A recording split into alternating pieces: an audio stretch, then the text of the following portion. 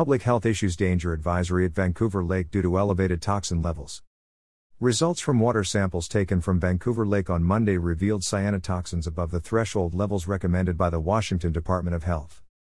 Clark County Public Health has issued a danger advisory for Vancouver Lake after test results revealed elevated levels of cyanotoxins in the water. Results from water samples taken from Vancouver Lake on Monday revealed cyanotoxins above the threshold levels recommended by the Washington Department of Health. Danger signs are being posted at the public access points to the lake. Public Health is advising against all recreating in the lake, including swimming, kayaking, paddleboarding, canoeing, using motorized boats, water skiing and fishing. Pets should not have any contact with the water.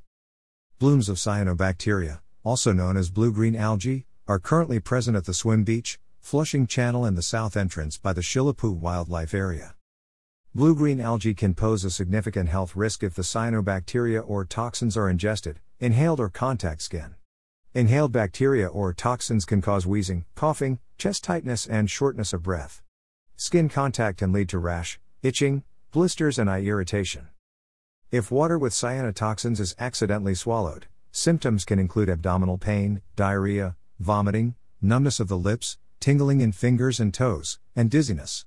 The toxins can be fatal to pets that drink the water.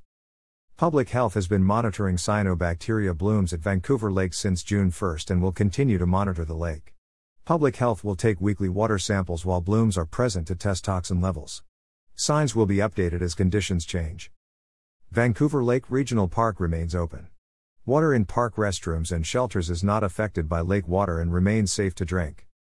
A warning advisory remains in place at Lacamas and Round Lake due to elevated levels of cyanotoxins from blue-green algae. Public Health is advising against swimming and water skiing in all areas of the lake. Avoid scum when kayaking, paddleboarding and canoeing. Additional information about blue-green algae and current advisories are posted on the Public Health Public Beach website. To report algae blooms in other bodies of water, visit the Public Health website. Information provided by Clark Company WA Communications.